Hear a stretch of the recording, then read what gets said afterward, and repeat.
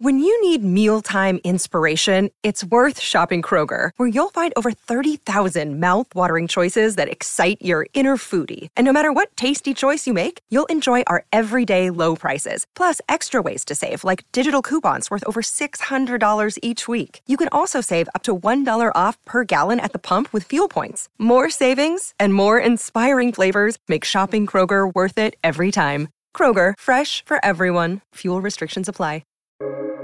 Welcome to the New Books Network. Hello, everybody, and welcome back to New Books in Animal Studies, a podcast channel on the New Books Network. I'm Callie Smith, a host of the channel. Today, we'll be talking with John P. Gluck about his book, Voracious Science in Vulnerable Animals, a Primate Scientist's Ethical Journey. As a warning, this interview will include discussion of animal suffering. In this book, Gluck takes readers through his transformation from animal researcher to research ethicist. He was a graduate student and mentee of psychologist Harry Harlow, who was known for his experiments with rhesus monkeys regarding attachment, isolation, and depression. After completing his doctorate in psychology, Gluck started his own primate research lab at the University of New Mexico in the 1970s, where he has since been a faculty member. In the 1990s, Gluck became a vocal advocate and advisor for animal research ethics. His perspective is a rare and necessary voice that challenges the status quo use of animals as research subjects. John Gluck, welcome to the show. Well, thanks a lot, Callie. I appreciate it. Good description. That was a nice introduction. Oh, good. So first of all, I think we just need to begin with like a cleansing breath, because this was a very difficult book to read. And also, I know you state in it, it was very difficult for you to write. So I guess as a place to begin, what kept you going through all of that difficulty? What made this so necessary for you to write? Yeah, I did find it to be a difficult book to write, and also an easy one. The difficult part was that to write what I wanted to write or what I felt I needed to write, which was trying to create and to provide to potential readers a picture of what the animal research world that I lived in, which I think was fairly representative of a lot of people, what it was like, and the kinds of conflicts that emerged and the kinds of confusions that occurred and the kinds of hand-wringing that happened and so on. And that having to recall a lot of those moments or times was the difficult part, because I should say I've been a compulsive 3x5 card person most of my professional life. So I'm always, for years, been writing around notes to myself about things I wanted to read or things that had just happened to me and so on. And so I had a really large stack of these little cards with incidences that occurred to me as a scientist and as a primate scientist. And so I went through all of those again, and that was what was hard about it was the disappointment that I had in myself about my lack of action in so many of those moments and cases and circumstances that stuck in my mind, and I was reluctant to do much about them. So that was the hard part. The easy part was my motivation to do it. Like I said, I wanted to create a text or a story here that was accurate about the primate research context and world per se, and I was ready to do that, and that part was easy. The motivation of getting to the desk and writing it was never a problem, and then of course the business of publishing a book, was a little bit more difficult. Getting the right publisher and so on, talking to editors and what they want to do with your manuscript and so on. But I felt totally into the project itself. That wasn't even a question that I had prepared for, but as you were talking, as I was reading the book, I just remembered that you write about someone else who had written a book about animal research, and the editors were like, oh, we should take out maybe the most difficult parts or the most gruesome parts.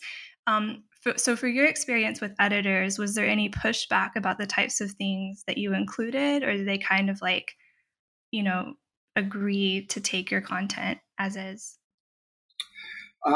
Well, when I landed with the University of Chicago Press, which, is a great publisher in the academic world, and their staff of editors and so on are really quite remarkable.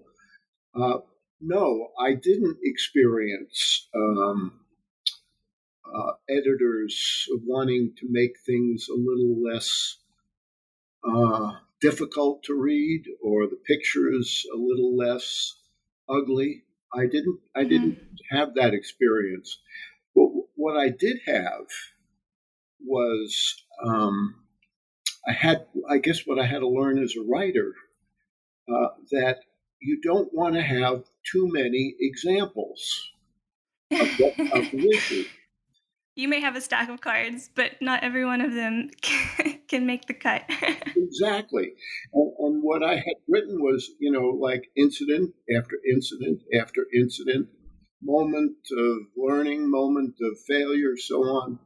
And it was a wonderful interaction I had with one of the editors, one of the development editors, because he was trying to tell me that you're just going to make it harder to get your message across if you bombard people with pictures, and when you don't need that many to make the point.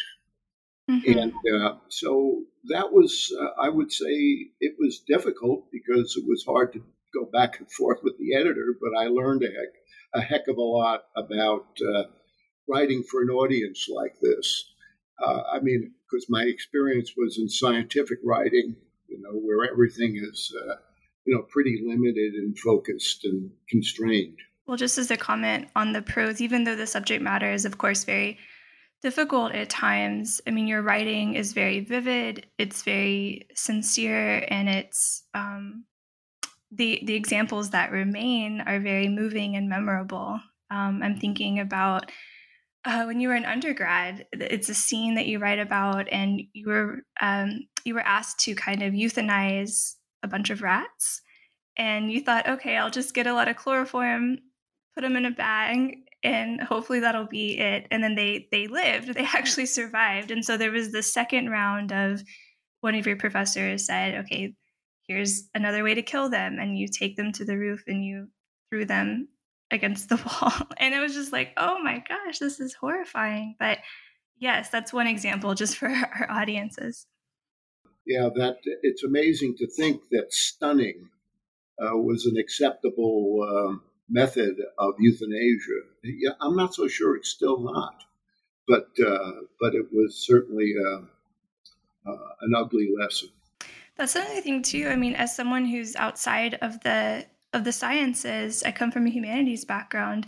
So much of this is not visible. Other than, your text and others about research, access to what really happens, it's very hidden from the public. And I think that's deliberate. So, which is another reason I think that adds credence to why your book is so important. Let's start with your childhood, because that's where you begin. And I love that you begin there because, you have a very unique story, but yet that there's so many actionable things that I think readers, myself included, can take away from this of, okay, how do you try to live the best you can in the world? And I like that you begin with your childhood, because those experiences with animals, family pets, the animals in your environment, are so formative. and that's one thing that your writing really helped draw my attention to. So why did you begin there with your childhood? Well, as I try to describe in the book, the environment that I grew up in New York City was, I would say, not too unusual. That is, that people are packed together and live close by one another, but yet, there's always this sense when you're living close together with people in other apartments or even in your own space, you have to develop a kind of way of seeing other people but not letting them know. I mean, it's sort of like how do you create privacy when you're surrounded by people? And there's ways of doing that. It's sort of like, things are happening and you're aware of things that are happening to individuals and so on and so forth. But you often don't try to call attention to it because you want privacy for yourself and you want the person you may be listening to or seeing to have some privacy as well. So, but as a consequence of that, the positive side of that for me was it placed me in such a context of seeing, different age groups of people I lived with. We lived in a fairly packed apartment setting, and my grandparents were there, and my parents, and there were occasionally other relatives who would stay for a while, and so on. And so what I got to see, and why I thought it was important to talk about, was one of the things that captured me as a kid was the lameness of biomedicine. My father had a neurodegenerative disease that was starting when I was about 11 or 12 years old, and I could see him crumbling a little bit over the years and seeing that happen. And I was also close to my grandmother, who was a very depressed person, and I saw her struggles with that, and what I got to see was how little was available in a clinical setting for people suffering, as I saw around me, and some people just suffering because they're getting old, and there wasn't much available for at least the socioeconomic strata that I was growing up in, which was, I guess, working class. There just wasn't much, and I would go with my father sometimes to the hospital where he would be evaluated for this Parkinson's disease that he had, and it just wasn't very impressive, and it was, and I could see even in the clinicians their strain for like wishing they had more control and more tools and things of that sort, and I could see that. It was very clear to me, and that's what eventually got me into the science world. Was being so thoroughly connected with some of the vicissitudes of old age and diseases that still were pretty low on the priority clinical list, and that's what really kind of booted me into the university and a search for topics to study. I love that you start there, because I think one thing that really became clear when reading your book is that no one, for the most part, hopefully sets out me like, oh, I want to, stun rats to death, or I want to do these things to animals. It oftentimes, like your story, it starts out with, here is a true problem, and here is, my interest in trying to make the world better, and I think from your story, there's this like slow indoctrination. I thought the pacing of your writing and the way the chapters were scaffolded, I really got that sense of how even from a hunting trip with a friend that you had met who lived in West Texas all the way through undergrad, there's just these small ways in which if you're going to pursue that research, you have to kind of shut off the emotional part. Is there anything else you'd like to add to that aspect? Well, I think you're right on the money there. And what I experienced growing up was, the family pets were truly family members, and I should say that that the veterinarian bills were usually paid before the other bills in the house, because the family felt how crucial it was that if a dog was ill or something of that sort, that you went to the highest level of treatment as quickly as you can. And there was no, we didn't have ethical discussions about animal cognition or anything like that in my home. It was just how people treated them. And it was so obvious to me that,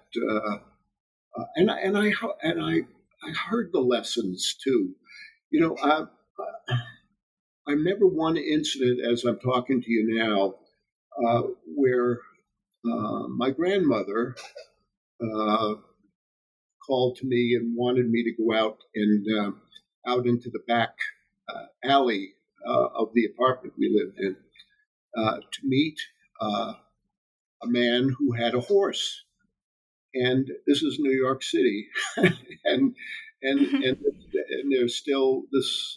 There were still people with wagons and horses, and this guy was the rag man, and he would collect, diffuse objects like rags and so on, and obviously sold them in some secondhand mechanism to make his life, and I could hear him. You could always hear him. I think it was a Wednesday when he usually showed up.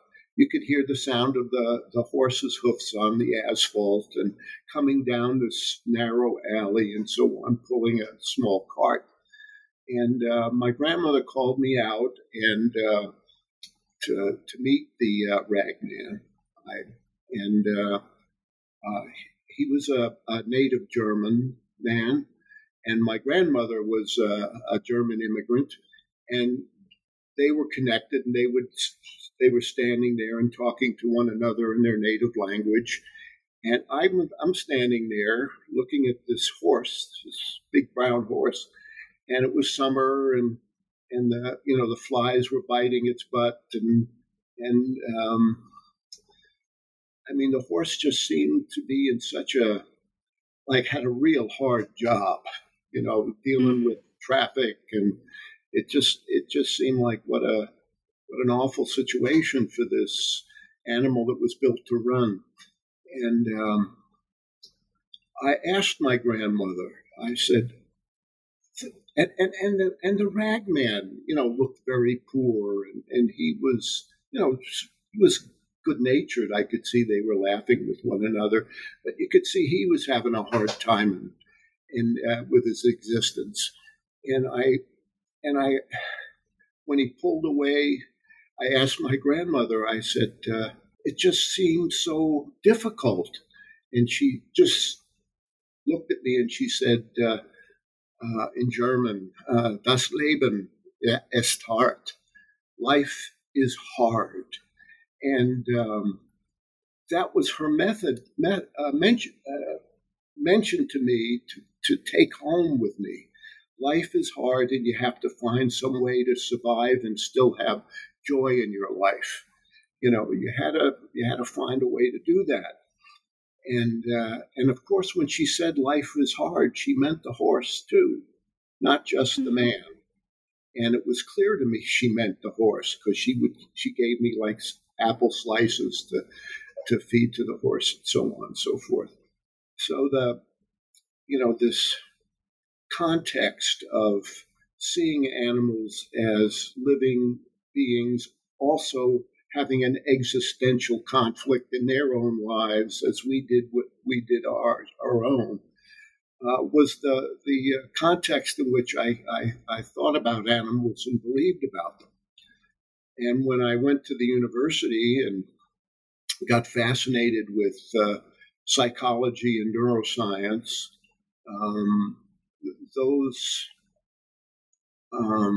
proclivities about how to think about animals was challenged immediately by the kinds of methodology that I saw, the kinds of housing environments that I saw, the kinds of experimental manipulations that I saw. And the thing that was so clear to me was I had a choice. It was like, well, this is not the world for me, or I had to find a way to tolerate it. And I was really driven to tolerate it. And I'll tell you why. Not only that, the history of having a family that suffered like everybody else's family, but this was a time, this is like the mid-1960s, when psychology as a science was highly promoted.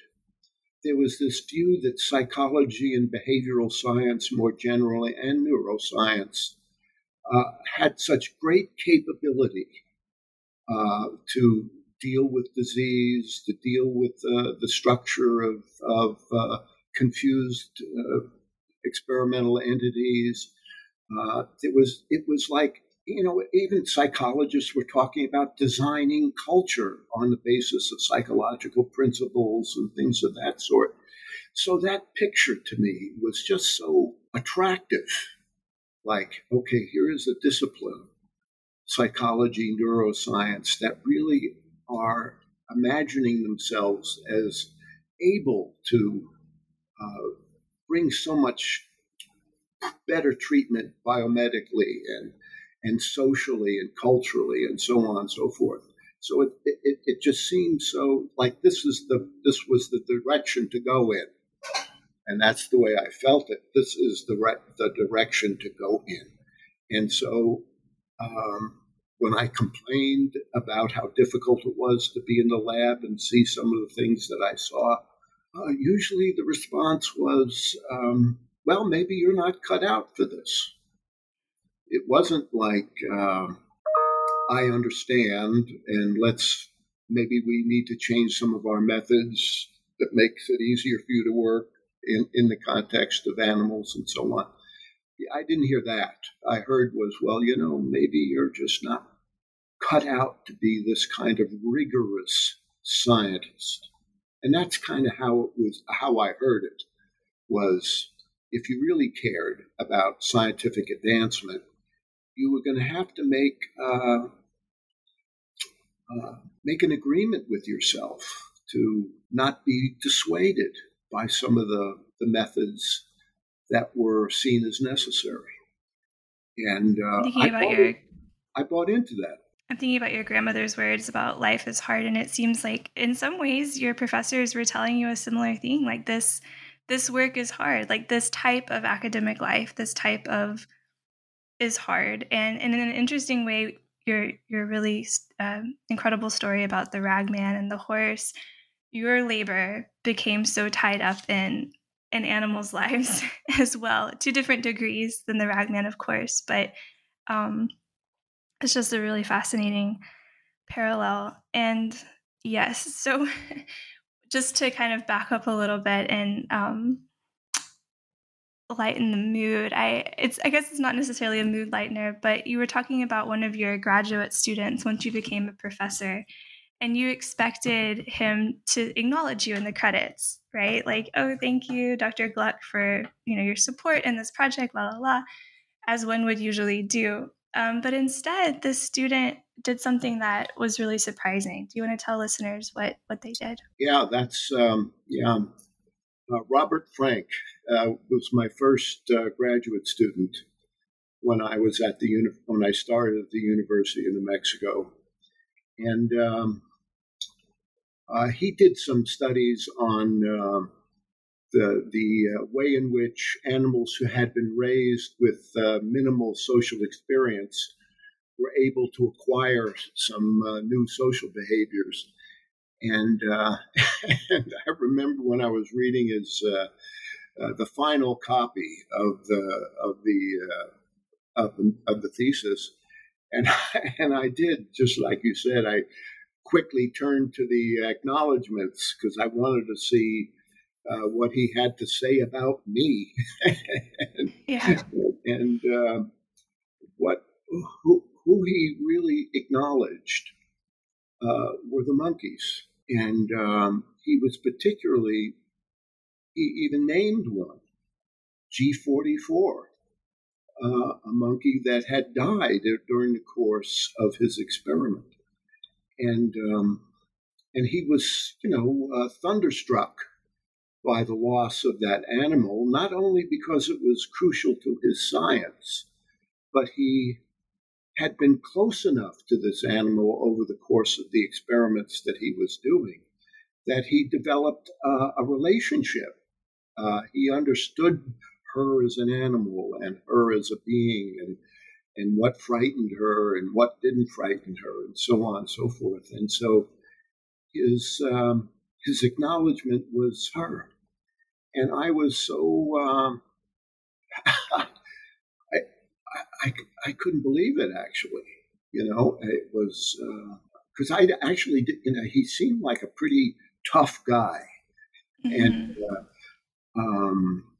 he was All-American. Had been an All-American swimmer in college, and so on. Very tough head. Focused and so on. But to see that this experience of studying and losing an animal had more than just an effect on the experiment per se, but on his emotional involvement with that kind of science. And I should say that Bob Frank never did another animal experiment. When he graduated, he never did another animal experiment. So what I saw there was, somebody with a strength of character to acknowledge the different levels that he was influenced by in terms of doing animal research. It seems like maybe in his case and with other people as well, if you decide you're not going to stay in this path, it's like you just have to fully remove yourself or change your life's course. Like I know you did many times, and you have fought really hard despite things to kind of stay in both worlds, to stay connected with both worlds. But it doesn't seem like there is a lot of space really for someone to have those concerns like your student did, but yet stay connected with animal research. I don't know if this, I included this in the book, but as you're getting at, there comes a time when I feel like I've got to really study the ethics of this, much more significantly and much more carefully, and so on. And as it turned out, when this is rushing around in my mind about getting more understanding of research ethics and things of that sort, I had a sabbatical leave coming up. And so here's this year off that you can get. And so I applied for it. And when I applied for it, before I applied for it, I had applied to get into a fellowship at Georgetown University at their Kennedy Institute of Ethics Institute, which involved human research and animal research topics. And so I had applied to that and, gotten accepted and so on. And so then I wrote my application to go on this leave from the university and go study research ethics. And it was turned down. My application to go for that year was turned down, and I went to the chair of the committee that makes these decisions at the in the Arts and Sciences division, and I said, "Can you explain to me why the committee turned this down?" And they said, "Well, you've been a pretty active experimentalist, and we just couldn't see how taking a year to study ethics was going to benefit your projects." And what that told me was not that they were dumb or anything like that, but my description of what I had been doing was so strongly experimental, animal oriented, and so on, that when I'm saying I wanted to go study bioethics, it was like, oh, you're giving up on this world, and you've been reasonably successful in it, and we want you to stay in it. We think that's the best thing for you career-wise. And but I think it also illustrated something which encouraged me to make this application to the Kennedy Institute of Ethics at Georgetown, was I couldn't find too many people to talk to about my misgivings that were developing. I could talk to students about it because many students were having those misgivings. But when I talked to some of my professor colleagues and so on, there wasn't that much interest. And so that's why I felt like I really needed to go somewhere to get an in-depth kind of exposure. But so I did. I went to my department chair and I said, "Bill, I got this letter. They turned down my sabbatical and so on and so forth." And I said, "Well, I want you to know I'm looking for a job. I'm leaving. And if they can't see the importance of having an ethical grounding in research, I don't want to be at this university." And I really wasn't going to go look for another job. I liked where I was. And Charlene, my partner, she liked living there, and our children were here, and so on and so forth. But it was like the only time I ever tried to really bluff a university administrator, and I knew he wanted me to stay, and so anyhow I told him I'm leaving, and about a month later he came back and said, "Oh, they changed their mind. They're happy to support your leave to go study bioethics," and and so I did. But it was like I still think about it when I hear myself describing the story. Is why would they be so reluctant? And these things just get siloed, right? They only saw you as like the guy who experiments on animals. Well, I think also, Callie, that they wanted to keep me where I was. And because, from their perspective, it was good for the university. It was, good for some of the academic programs. And when somebody gets into the ethical world and it's taken it seriously, things are going to change because you're going to see things very, very differently once you find yourself, attuned to ethical issues with some sophistication. And I think that, again, they preferred to keep me in where not like they were trying to keep me in line, but what they thought was good for me and the university. You write at some point in your book, people expect philosophers to question things and to do all of that, but not really scientists necessarily in terms of like the larger ethical questions, the big dilemmas about what is good, what is evil, what is right action. And that's a big part of your story as well, like just navigating all of these institutional structures. And and how to try to do your best work within those, while also still, maintaining a job. Because I was thinking when you were telling that story, Harlow had given you advice that you write about, like don't say you're leaving a job until you really have another job, especially in academia. Yeah, right. That's right. This might be a good time to just briefly turn to him for a moment, because he seems like such a significant presence in your life and in the story. And yeah, what do you want to say about Harry Harlow? There's so much to say about him, but what would you like to say about him today? Yeah, this is, whenever I think about him and my interactions with him and my relationship with him and his laboratory, and I'm filled with ambivalence. And when I got to go to the University of Wisconsin primate lab because I wanted to go there. I wanted to study how to work with primates. And the reason I wanted to was there had been a move in psychology that studying animals like rats and mice and so on and so forth, had their place.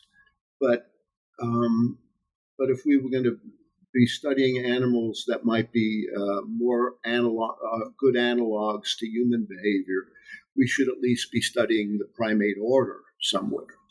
And I agreed with that. That seemed to make sense. And there was quite a bit of energy being. I experienced quite a bit of energy in the academic world about learning how to work with chimpanzees and monkeys and so on and so forth. And so I wrote Harlow a letter because I was at another university at the time, Texas Tech, and I wrote Harlow a letter and said, that I wanted to get some experience in doing research with non-human primates, and could he possibly find a room for me to do an internship for a summer? And just quickly, listeners may already know, but like that was the leading place to do primate research, right? Like it absolutely was. Yes. So that would be the place to go. Right. Harlow was considered, one of the top 5 psychologists, neuroscientists in the world.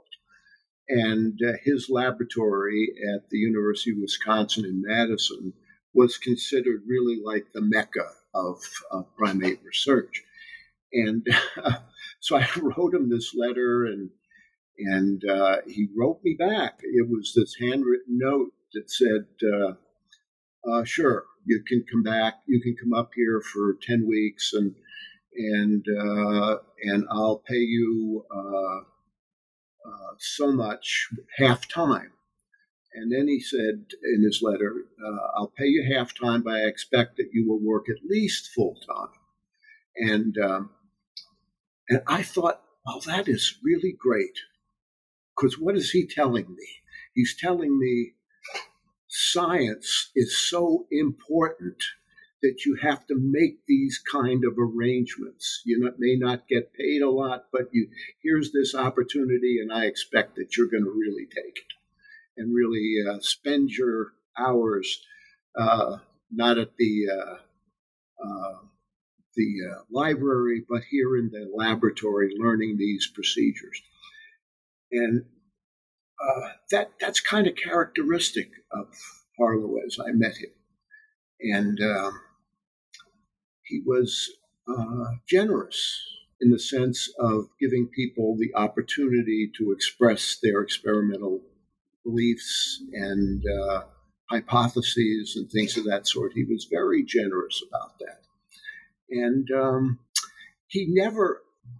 I never heard him say to me, and I can't recall him ever saying it to any of the people I knew closely, other graduate students, when I eventually went to Wisconsin as a graduate student, do this experiment. I never heard him say that.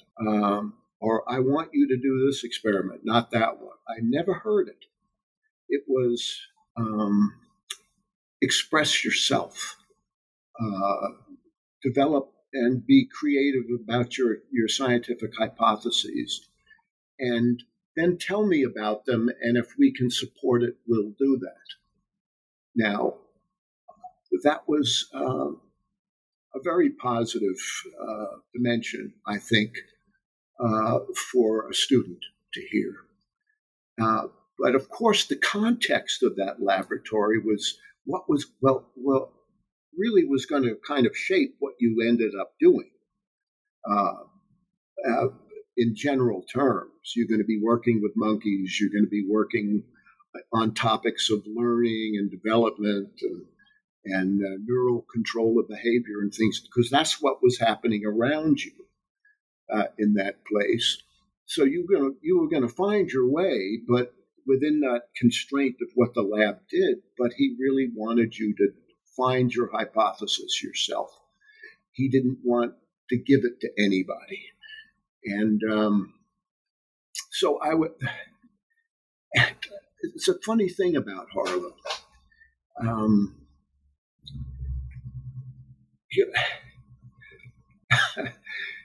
He would walk around the halls of the lab, and if we were a bunch of us graduate students might be talking about the Packers football game from Sunday, and he would walk up to the group of us and he'd look at us and say, "Making progress?"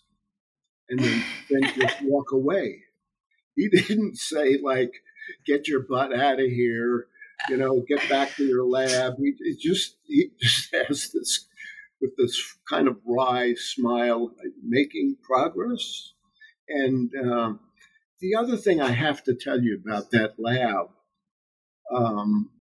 I still consider a lot of the people that I knew there, who were, staff members, other students, and so on, some of the most important people in my life. And I graduated from there near 50 years ago. And I still hear when some member of the staff passes away, people reach out to me and other students who work there and so on and so forth. And we've stayed connected for 50 years, editorial secretaries, shop people who built apparatus. And so Harlow created that. People got along. It's not like they agreed with one another all the time. They didn't. And there was an age difference. There were people that worked there that were older, had been in the military, and so on and so forth. And then there's a bunch of us students, and this is in the Vietnam era. And the University of Wisconsin was a very anti-Vietnam War university, and so there was conflict between people who were older and had a different perspective on the military than the younger students. And we would fight like hell at lunchtime about Vietnam and so on and so forth. But when it came to working together, like needing to get a piece of equipment built, or a veterinarian to treat a sick monkey, it was completely smooth. And I don't know how he did that, but he did create that world where people got along and worked together. Now, what we think about the work is another question. Mm-hmm. And what I've said about Harlow before, and I'm sticking with it. His biggest enemy as a psychologist and a primatologist was that he was too prominent. I mean, when I went to Wisconsin, late 1960s, 1967, he'd already gotten the National Medal of Science from Lyndon Johnson. He was already in the Philosophical Society. He was already in the National Academy of Sciences, and so on and so forth. All these, great achievements for science. He had all those things. And there was the sense of who am I to criticize him? And I remember, coming across some of the experiments that I think really created a lot of suffering in the animals, and I'm not so sure much in the way of benefit scientifically. And I would see them, and it's like, this shouldn't happen. This is... You're talking about like the pit of despair, just as one example. Exactly. Like for our listeners, yeah. Yeah, the pit of despair would be one of them. I remember walking into that room and seeing those devices set up, and it's like, and the monkeys with urine burns. And it was just incredibly disgusting. And, but the thought that I know I had and some other of my colleagues had, was, who are we to criticize? It would be, here he is, though he never seemed haughty, like I'm a big shot. So I never saw that aspect of it. But he hadn't created easy communications between different levels in his lab with him. And but I think it was mostly people being struck by his prominence and keeping quiet when they were disturbed about some questions or had some questions about some of the experiments that were going on. So it was, I would say this was, some of the things that made it hard to write the book was remembering this kind of cowardice. And that's what it is. It's a strange sort of thing to say, well, I want to respect this person by not telling him I think I've got a potentially important view about what you're doing. And here's the other thing, Callie. If I had walked into his office, sat down and said, Dr. Harlow, I think these, pit of despair studies are just to create too much suffering in the animals and too little benefit coming out of them, I don't think he'd throw us out of the damn office. That wasn't his way. Thinking now, I'm sure he'd listen. I don't know if he'd do anything different, but he wouldn't make fun of me and say, well, you're just too stupid. And, don't you ever say anything like that to me again, and so on and so forth. I don't believe that would have happened. And in the book you write about when you were, deciding, do I take the department chair position or do I, fully pursue this being on committees and really trying to establish this, ethical infrastructure for looking at animal testing. You were thinking about Harlow and what would have happened if you would have asked him, hey, Dr. Harlow, can we use some of this grant money to buy Peter Singer's Animal Liberation? And you write that he would have said, yeah, buy 3 copies probably, right? 1 for you, 1 for me, and 1 for the library. And I was like, wow, that is really fascinating. Complicated. Callie, I feel very confident about that statement too. Because that was the world he created for students in his lab. He had a nice personal library that was there available for our use. We had full use of the Xeroxing machine, for free. He was always supportive about, well, learn this or go over, take that course over in anthropology about primate behavior and so on and so forth. I feel really confident he would have said, let's get 3 books. And he probably would have, given a lecture somewhere about how he agreed or disagreed, and I would imagine disagreed with Peter Singer's attributions of his work. But he wouldn't have denied it. I'm pretty sure about that. That seems like maybe a good point to sort of think about now and moving forward. What are some things that you are encouraged by that you see happening with research and students and various levels of power conducting these things? Let me tell you what I'm disappointed about. Yeah, let's do that. while we're talking about the book right now, Yeah. and I wrote that book for an audience of people, scientists, and the public. I didn't try to make it hard to for somebody who wasn't an active scientist that couldn't understand what I was describing. I tried very hard at that.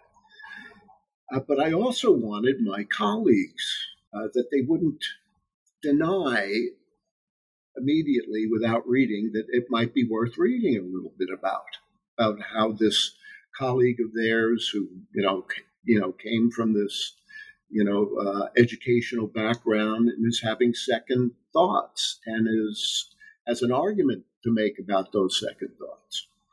So let me say this. I wrote that book, I think it was published in 2016. I haven't received not one, invitation to speak at a psychology department about the contents of that book. Now, I have been invited, and I've talked at philosophy departments, American study departments, various science departments, and so on, but not one invitation from a psychology department. And I should say that the book was reasonably reviewed positively by, an American Psychological Association journal that recommended the book, if you're not interested in the ethics, there's certainly a lot of history in there that might be interesting to read about. But never one invitation. Now, why is that? Now, I should say, not even in my own department after I retired. What does that mean? I think that it is still too easy for some scientists that use animals in biomedical and behavioral work to think that if you have a question about the ethics of it, you must be some sort of crazy individual who, if I give you any credence, you're going to burn down my lab, or you're going to release monkeys from their cages, so on and so forth. Or you're going to set fire to my house, or something of that sort. And that scenario seems to be a bit immovable. And it's important to know, no scientist in the United States has ever been shot or killed or maimed by an animal, quote, extremist, unquote. It hasn't happened. Now, anti-abortion people have killed 8 physicians. Now, that hasn't happened in this particular area. And but yet that picture of having a different view about who animals are and how we get to know them and what kinds of ethical responsibilities we have to them, it's still too easy to bin up with hostility. That's just really hostility, not really good scientific or even very good ethical argument, which I say is completely wrong. So I'm disappointed with that, and what that goes to is I think the ethical education of scientists is better than it was when I was a graduate student. I think if you're a graduate student being supported by a grant from the National Science Foundation, and you're an assistant in a research project, you have to take a class on ethics and doing uh, learning about integrity of research, and some of the basic ethical standards of human and animal research. You're required to, I think it's something like 15 hours or 20 hours of face-to-face discussion about these issues.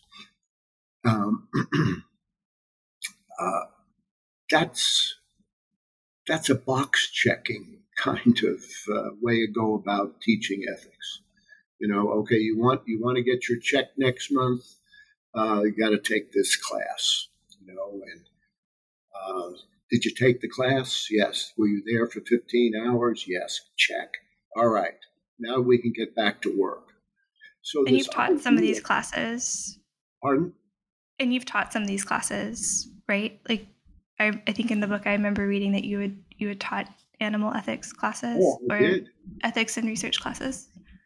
And what was interesting about that, when I was teaching seminars and so on about animal ethics, other researchers in the department or other departments would come talk to me, students and so on, but they would stand by the door of my office. They wouldn't come in. Now, it's interesting, like spatially, they were just, it's very funny. Yeah. When I get too close to you, it might rub off. God knows what will happen. But it was like, but I'm serious. We'd have these discussions of, a graduate student on, by the open door, and we would talk about stuff. And I would say, well, why don't you come to the class? I mean, we can talk about some of these things and your work and so on and so forth. It was very rare to see it happen. And so I think there's not enough emphasis on teaching and encouraging scientists to not only be technically and scientifically sophisticated, but that they have a desire to have a moral identity. Who are you as a scientist, as a human being, and how are those spheres of influence interacting, and how do you make that happen? How do you have a set of coherent ethical principles that you follow in your life, that are consistent with one another and not inconsistent. I don't know if we have time for this story, but this was a couple of years ago. I sent letters, I think it was about 150 letters, to editors of major biomedical journals. And I wrote the editor and I said, would you have any objection if you asked the reviewers of your journal, when they're reviewing manuscripts that have been submitted, that they, besides making comments about the structure of the science, the design of the experiment and the data collected and so on and so forth, that you ask them also to comment on the ethics of that study. What's their judgment of the ethics of that study?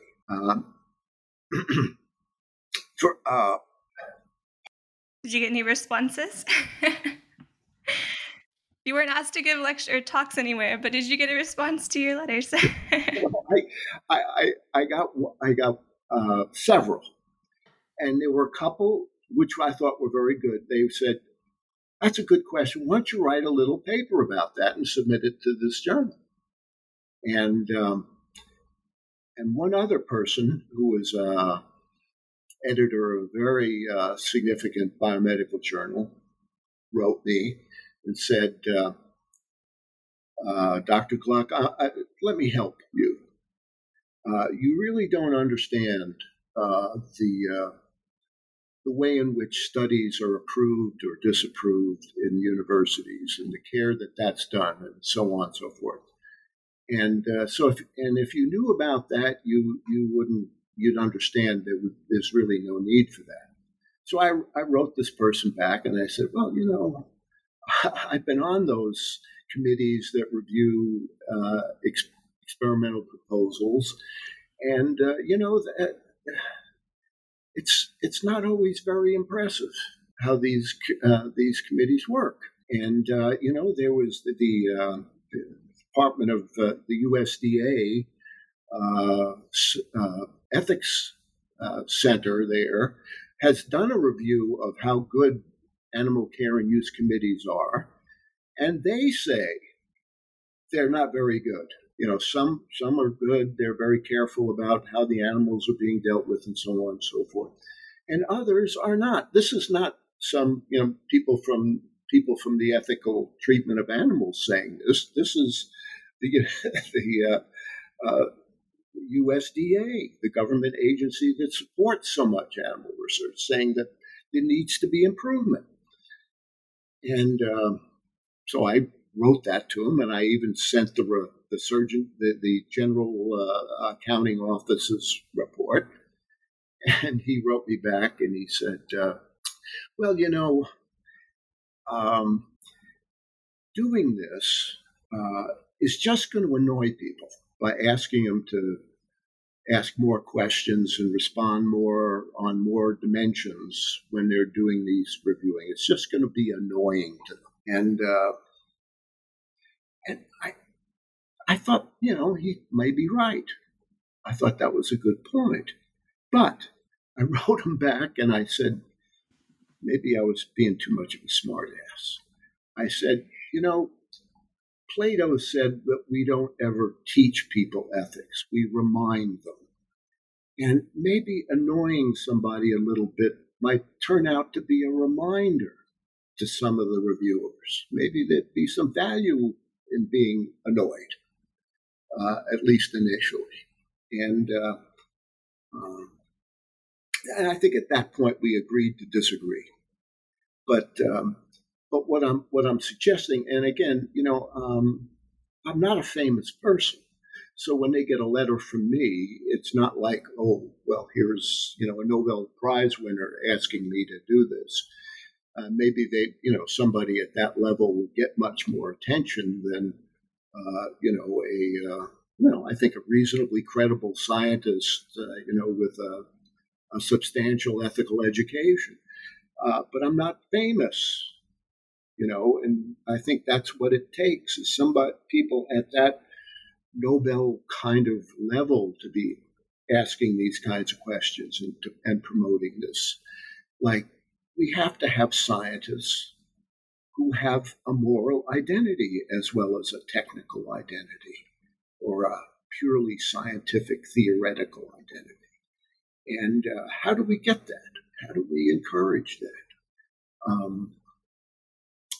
I've spent a lot of time over in medical schools and in my own medical school doing ethics work over there and so on and so forth. And, medical students are exposed a lot to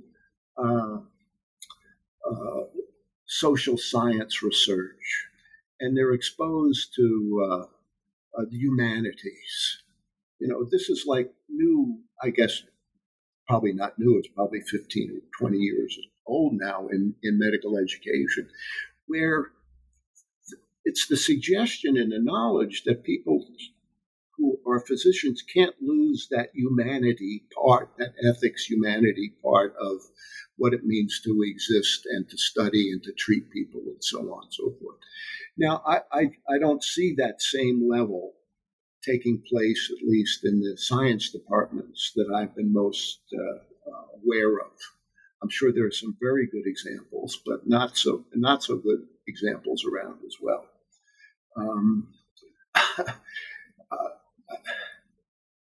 I remember this one case that came in the department I was in, and it was a graduate student who was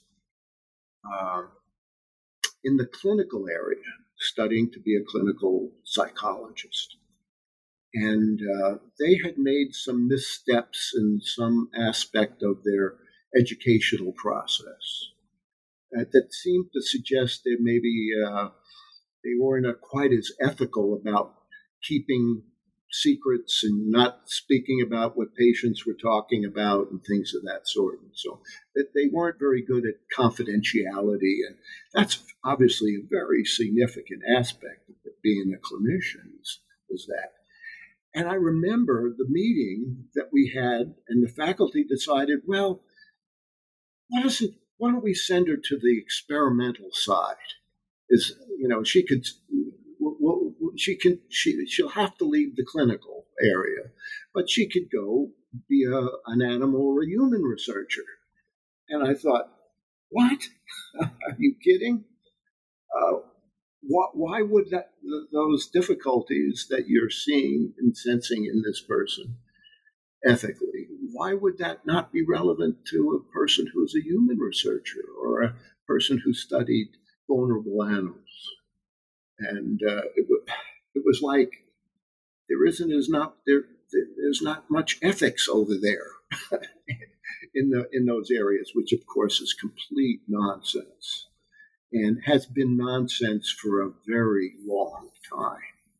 And probably one of the most important ethical papers ever written about science and ethics was by an anesthesiologist at Harvard in 1966, Henry Beecher. In 1966, he wrote an article about 26 experiments that he took out of the literature that he said were obviously unethical experiments in the simplest definition. At 26, and that's 1966, and that really put human research on a very different track. There really hasn't been something like that caught the attention of a profession in animal research. I think maybe Peter Singer's work has come close, and some other important philosophers. But there's still resistance there, where in the human domain in research, there has been a much wider opening to understand the limits and the responsibilities of me as a scientist and what I'm doing to a child or to let's say a person with a medical diagnosis, and I'm doing an experiment, so on and so forth. It's much more serious in the human domain than it is in the animal world in a general sense, still. I want to keep talking to you for another couple of hours. I'm sure there's much more ground that we can cover. But in closing, I'd like to hear, is there anything that you're currently working on or really curious about as we turn to the new year? One of the things that I think is unfortunately been minimized is the way in which science really operates at its heart. It's not just that we go and take courses in physics and chemistry and so on and so forth, and then we just apply those kinds of methods to the problems that we create. There's a big social dimension of how labs work. When I was at the University of Wisconsin, it's like we were monkey guys. We were the monkey people, and that was like a culture, and we looked down on other researchers that didn't use non-human primates. And there was a sense that, we had a culture among ourselves, and the methods that were typical in that culture are ones that we used. Now, that's, of course, all science works that way, in a sense that there's a tendency for human beings to form clusters, and there was a book written in the 1930s about the social dimension of science. And it was the idea that what happens is cultures form, like I said before, and ways of thinking form. And these become like real things that struggle with one another, and also restrain and constrain how people think their science must be done. And so what Thomas Kuhn wrote a book in 1962, The Structure of Scientific Revolution, very crucial book. And what did he say is what he called normal science was that you have like in some domain, you have a theory and it explains a lot, and we stick with, well, that's how we explain such and such a phenomenon. And then when experimental results start coming in that conflict with that theory, there's a resistance to them. There's an ignoring of this data that is has a negative kind of connotation for the theory itself, and we keep rejecting all that data that is telling us that our theory is wrong. We keep rejecting it, and then eventually there's so much of it, you get a scientific revolution. That's when things change, when there's a paradigm shift. And that term, paradigm shift, was Kuhn's. He said, but it's not like, it just takes the weight of all of this contrary information coming before there's a switch. And